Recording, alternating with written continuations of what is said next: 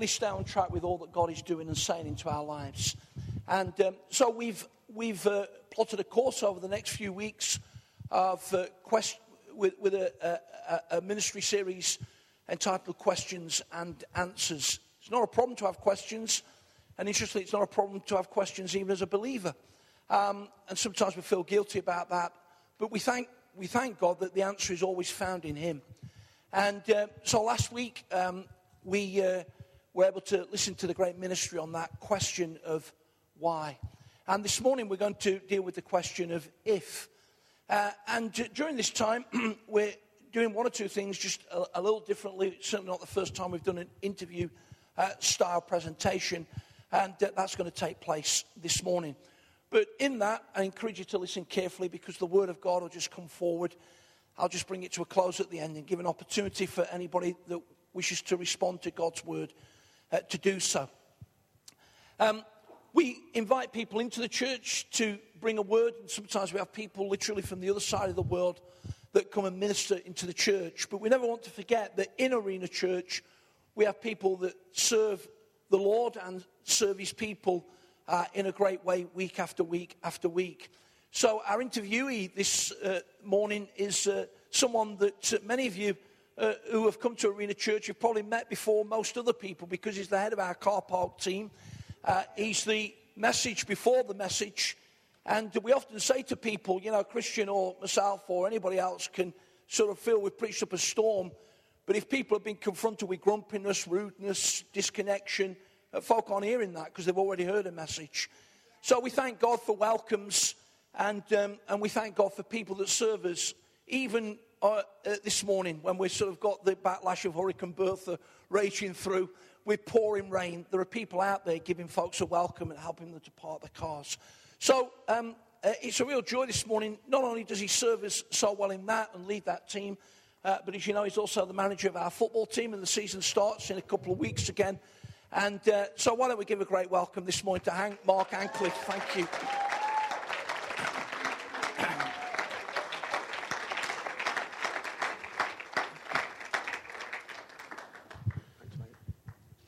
He always picks the biggest stools. Yeah. Hold it. Whoa. There you go. You're up. See? Always for me. Yeah. Yeah, I feel a bit small down here. But Hank's real name is Mark, but he's known to every one of us as Hank. And this morning we're just going to share a few questions with him. He's going to share a little bit of his story. And we're going to build it around that whole question of if. So, Hank, welcome, and thank you for being willing to share with everybody in Arena Church on this Sunday morning. And many people know you pretty well. You've been around the church now for 9-10 years. But, of course, there'll be people that don't know you, and we're always learning, always about each other anyway. So, perhaps before we do anything else, maybe you just share a little bit of your background, your family, your job, those sorts of things, please. Yeah, I come from a working class background. I'd say my mother and father weren't really well blessed money-wise. I think they got by the best they could. I was part of my real mother and my father. I never really knew my real mother's love because I think I was about 7 when my mother and father split up. Didn't know the situation why they split up, but they did. And I was like a daddy's boy sort of thing. I'd always been all around my father, so I never really got to know my mother that much. But I do know that I blame my mother for the breakup. I didn't even have a clue why it was, but I just had this resentment that it was my mother's fault. So from that day onwards, when they split up, I think I only saw my mother again once. And then when I tried to get back in touch with her again, I found out that she died. So that opportunity had gone. When my mother and father split up, there was a sister and a brother involved. My brother, he stopped with my mother, and I've never seen him from that day till now. It's another thing I've not seen. But my father went on in life. I went to live with my auntie because my father couldn't cope. I think we had the electricity cut off, the gas cut off, and I think he even had his house repossessed at one time. So I went to live with my auntie. I wasn't really a confident person at that time. I was living at Kimberley at the time, and I just remember being, well, it was like there was nobody for me to reach out to. My father was always the one I reached out to, but he wasn't there no more. It was like we'd split up, and I didn't really know my auntie that well or my uncle that well, to be honest. They had 3 children of their own, so didn't really have a lot of time for me. I just mingled into what it was. I was in this foreign place where I wasn't that confident, and I was bullied at school. I was terrified sometimes to go to school, but the only thing was the next door neighbour, their son was in the year above, and he took me under his cloak, like, and he protected me, sort of thing, with all these guys in my year. And we got to the end of the year, and the guys that were in my year says, "Oh, we're having you next year because this guy ain't going to look after you no more. You've got no protection no more." So even though I never believed in God at an early age, God was still looking over me from even when I was born, because just after that, my father came and said, "I've met this new woman. She's got children of her own. You're not stopping at your auntie anymore. You're coming back to live with me." So he'd even done something like that. Even though I didn't know at the time God was working in it, he was. Yeah. And so I went to live with my mum and dad. We came to Copmanay, which was quite a feisty place. There's a few people from Copmanay in here, so they know what situation you're walking into. So if I thought I was bullied in Kimberley, crikey, I was going to look out for it in Copmanay. But look at it. I just got to know people, and it was just a different scenario thing. And obviously, we was a family with 2 children from my father's first relationship, 3 children from my mother's first relationship, then had a child together. So I ended up the eldest of 6. So really, if I'm looking for attention, the attention wasn't there, really. If I speak now, I look back now and think, well, there were 6 kids, we were going to share the attention all around. I was the oldest, so it was not like I was the one that was going to look after everybody else. So I fend for myself. So I tended to drive more to my friends. That was a scenario of that. Eventually, as the years went by, I eventually met a girl. The thing was, I'd never known a mother's love. I'd never known how to treat a woman. And I met this girl, and it was just like a wham-bam relationship sort of thing. I got this girl pregnant. Wrong with me, I know. My father was old-fashioned. You've got to get married. It's got to have a name. So that was the next step. But the woman I was marrying already committed adultery on me while we was courting. So what I expect from this relationship, I'll never know. I've got no idea, Phil. I just didn't know where I was going with it. But I'm thrust there. I'm 20. I've got a child. I'm married. And I'm selfish. And I don't know how to treat a woman. And so I look back now and think, well, what was you doing? I got no idea what I was doing. I wasn't a good father because I was selfish. All I knew was what I'd done myself all the while. I'd been with my mates, done what I wanted to do. And so it all went from there. My son, I used to look after my son. It always worked around sport. If I wasn't footballing, I'd look after my son. That was the way I worked. I didn't know any other way. I didn't know how to care for a woman. I didn't know how to show affection. That had never come out of me. So to me, it was wrong what I was doing, but it was the only thing I knew. That didn't make it right, but that's what I was doing. So eventually, obviously, the relationship collapsed. It was a no-go area, really. It was just doomed from the start. No, thanks, Hank, and thanks for just giving us a little bit of that background. I think some of us are aware that before you came to faith, and we'll come to that a little later in terms of, because I noticed already that you've been very conscious that God's had his hand upon your life even before you came to faith. Definitely. But before you came to faith, you had to face a number of challenges, and I wonder if you perhaps just share a little bit of that this morning, and if possible, just a little bit of the pain you had to navigate and all of that. Thank you. Can I just say that this is my journey, and just say that when I found God, it's made all this, I've worked it all through, and I realise now that things happen for reasons at times that I'll never know until actually I go and see Jesus in his glory and ask him, because I'll never know why. But the thing was, I had a son from this marriage that didn't survive. Now, at first, he went to live with his mother. Till he was about 10, then one day, I kept working in that time. Then she came to me your son wants to come and live with you. He's being bullied. So, fine. So, it was a no-brainer, really. Fair enough, he's coming to live with me then, that's it. There's nothing more to do. So, he came to live with me. I got to know him more and more. I didn't really know my son because, although I had him at weekends, there was a bond there, but not that great bond between a father-son bond, which probably some of your parents here will know. And so, I got to know him more and more. And eventually, I met a woman that's still with me today, Amanda, who God must have brought across, because there's no way in a million years I'd have thought about meeting this woman, and she's so different to me. And I was so different with her. She got a child from a relationship, so it was hard at first because I got a child and she got a child, and I thought, we're going round again in circles, it's my mum and dad all over again. But I said, I'm determined it's not going to end up like that. Right. So we got together, we got married eventually, we had a daughter together.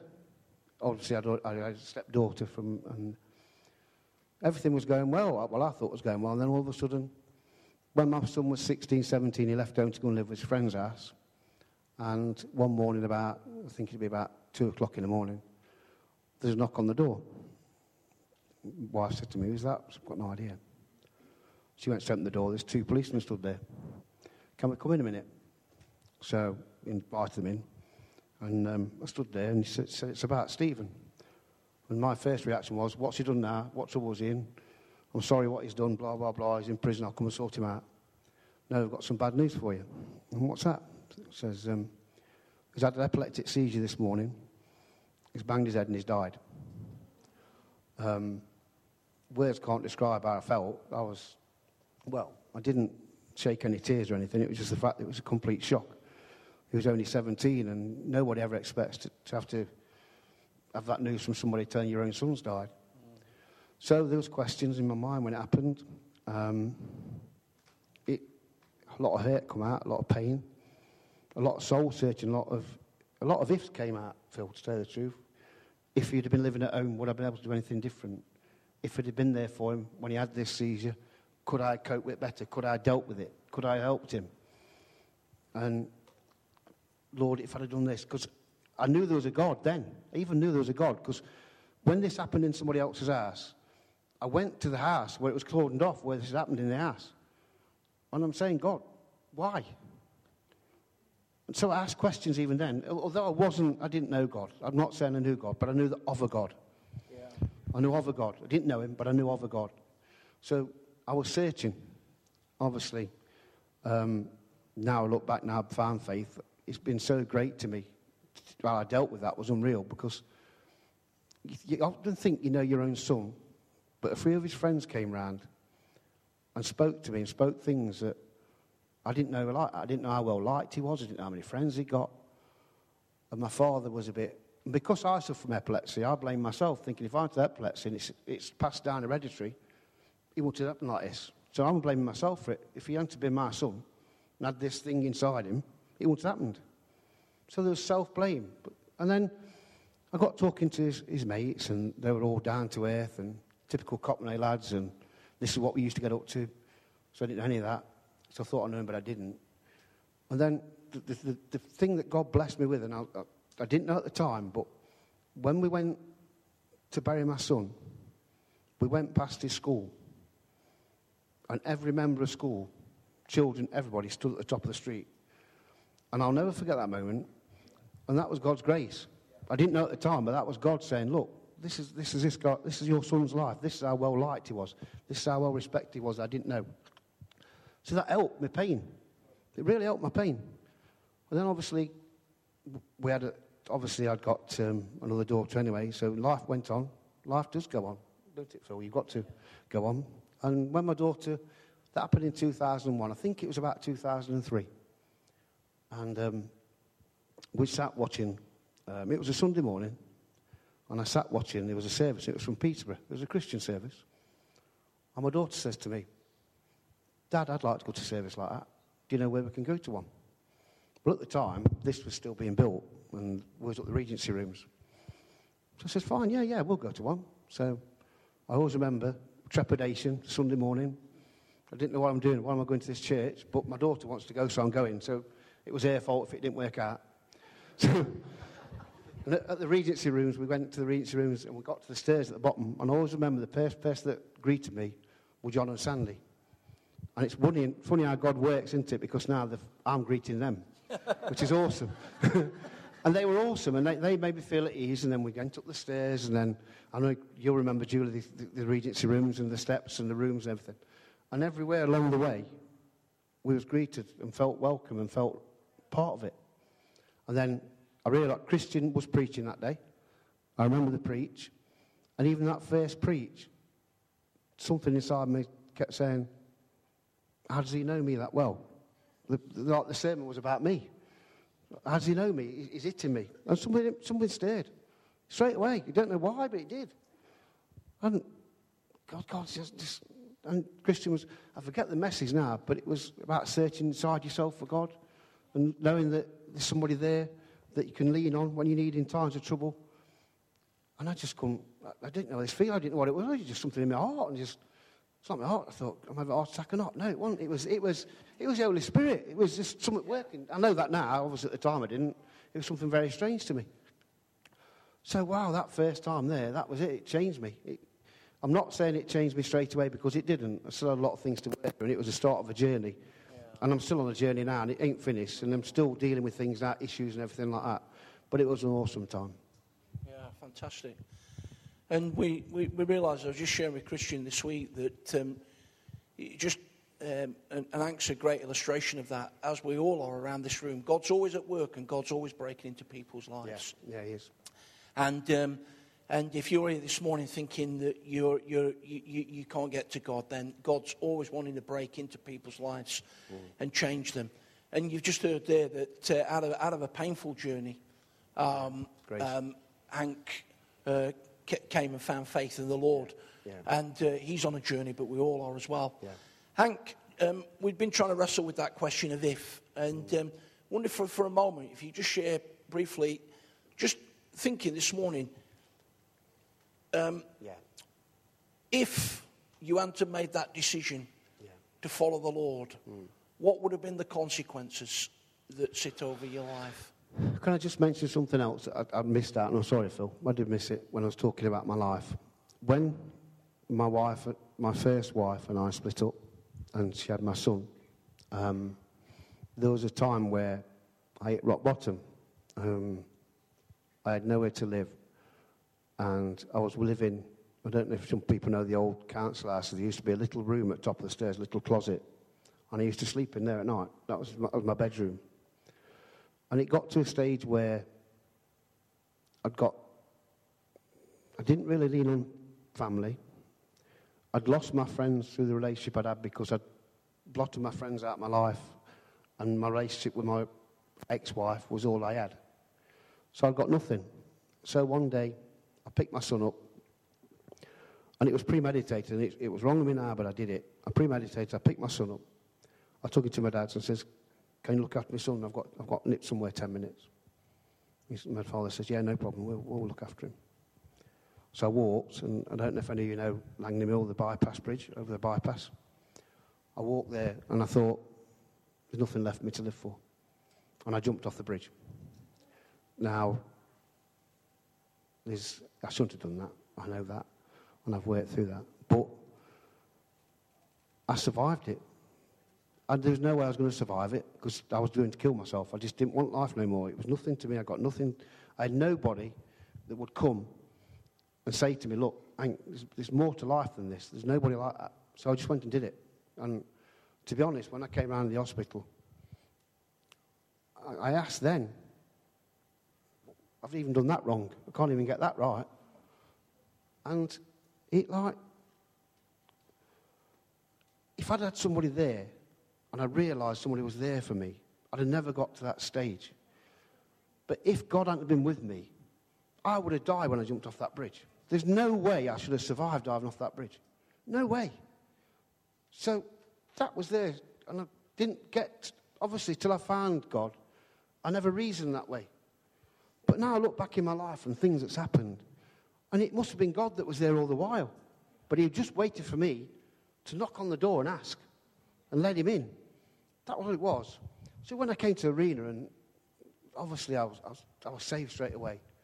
And then I was baptised. And then all these things started happening to me, and I couldn't understand why. And when I was doing something, there was this like little message inside me saying, you shouldn't be doing that. And I'm thinking, yeah, but I've always done it. And then something saying, well, yeah, but you shouldn't be.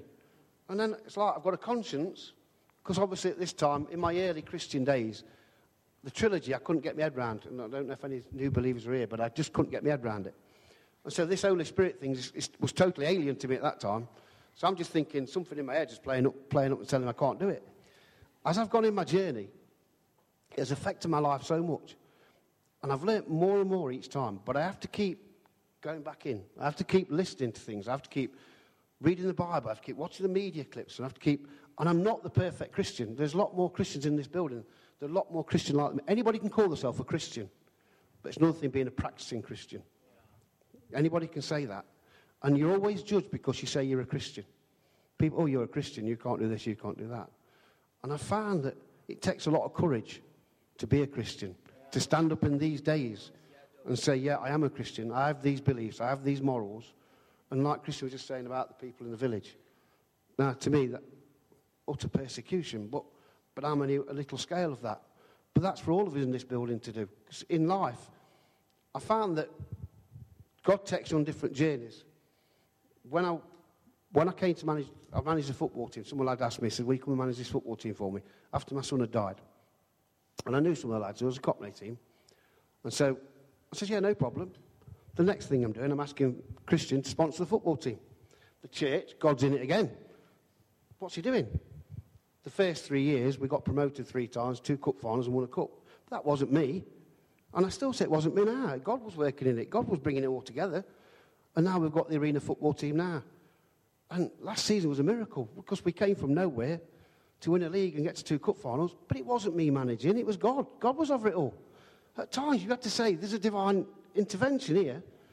And he's still working now. And I just crave for more. And I'm impatient for more.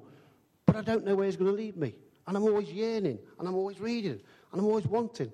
But when you manage a football team, you become like a father figure to some of them.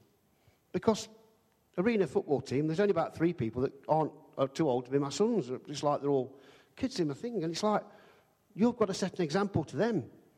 And I'm trying to set an example to them. And the hardest thing I find is on a Saturday morning, there's 15 people there who want to play football. And I love all of them. But I can only choose 11. So I'm racking my brain. God, what do I do? I don't want to upset nobody. And I'm trying to deal with that because I want to love everybody. They're my friends. You know what I mean? They're all one big family. And I don't like leaving people out. And I don't like when they're upset. And I don't like... And that's why sometimes I'll just name the team and walk out the room because there's going to be so many people upset in there. They're going to find me. They're going to come outside and find me. But that's what God's making me. He's making me... I'm dealing with things now, as Christian and Phil will know about work. But God's saying, you've got to love your enemy. You've got to get up. You've got to love them. Even though you think they're wrong, you've got to love and choose. It's like... I've come a long way because one time, if somebody said something wrong about me in the past, they'd have been a mighty punch-up and I'd either won or lost. But now, God's working in me saying, you don't need to be like that no more. You need to be, at times, you need to be the bigger man. You don't need to get involved in confrontation. You need to talk to people. You need to listen to people. I don't get it right all the while, don't get me wrong. I make so many mistakes in my life, it's still unreal. But you know the thing is now, when I make the mistakes, the Spirit's telling me. And you know the next morning when I'm praying, Lord, I know I did wrong, Lord. And I know, I'm promising you now, Lord, I'm going to try my best and do better and do this and do that. And it's the same with my marriage. I'm trying my hardest in my marriage. I make mistakes in my marriage. I make mistakes with my children. I'm not perfect. But I'll keep trying. And with God's help and the Bible and the people around me and my friends and family. Because, to be honest, when I became part of that car park, it was the most privileged position you could ever get. Because I got to know so many people in so short a time. It's unreal. And I've got so many friends now. It's unreal. And you know, when I don't see them on a Sunday morning, it's like, well, I've not seen such and such this morning. Where is she? I hope she's okay. And then it's in my prayers on Monday morning.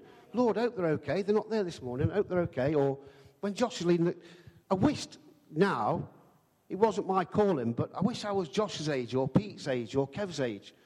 The youth they're doing is fantastic with the youth. And I didn't do that.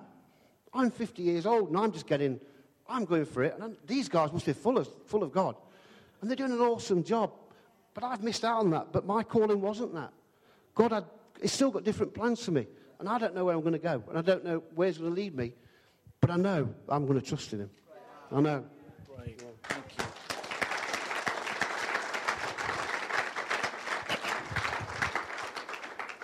Just this morning before church I was reading Romans 8 again, and of course it talks about being led by the Spirit. And it sounds great, but of course the Spirit of God's really keen about us getting it right. Yeah. And he's quick to tell us otherwise. Yeah. And that's what you've heard this morning. Yeah. That is the Spirit-led life. Yeah. It's not a rule book, but it's the Spirit of God drawing us to be more and more like Jesus. And it's great to just see Hank's appetite for the things of God. And we know that God's got great things for you going forward. Yeah. Hank, just as we come to a close, it's pretty apparent from the story this morning that if God hadn't have stepped in, you'd have been in a very different place. Probably won't be here. Probably won't be here now, if I admit it now. If God hadn't been in my life, I wouldn't be here. And I wonder if you could just share as a close a Bible verse that's meant a lot to you, as we just bring that whole sense of wrestling with the question of if to a conclusion. Thank you. There's a lot of Bible verses that I like, that I really rely on, and they're all in orange, but this one is what it speaks to me regular, and it's from Matthew 7, verse 7 and 8, and it says, "Keep on asking, and you'll receive what you ask for. Keep on seeking, and you will find. Keep on knocking, and the door will be open to you. For everyone who asks receives, everyone who seeks finds, and to everyone who knocks, the door will be opened." Thank you.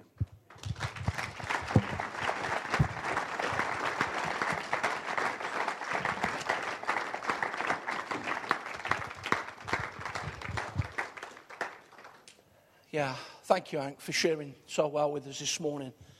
And just as we come to a conclusion this morning, we're going to pray in a moment or two, because you may be here this morning wrestling with the whole question of if.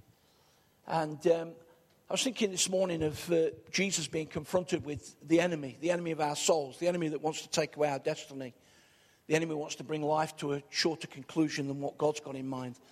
And he said to Jesus there, just after Jesus had been baptized and filled with the Spirit in the wilderness, he says, "If you're the Son of God, then why don't you turn this stones to bread? And if you're the Son of God, then why don't you throw yourself from the temple top? And if you're the Son of God, why don't you bow to me so that all the nations would bow?" And I'm so glad that Jesus navigated that if in an appropriate way, because every time he pushed back on it and used the word of God to repel the ifs of the enemy, so that we could be here this morning in triumph and victory. And God's got a plan and a purpose for every one of us. It outworks itself in different ways. I was interested that Hank was just saying about sometimes the frustration of coming to faith at a later age. The number of people I've come across that have come to faith at 40, 50 and 60 and say, "Oh, if only it had happened at 18, 19. But God knows. God knows sometimes what we have to walk through and go through and experience. But he's always stepping in and he's always changing lives. Wonderful prayer moment. Thank you.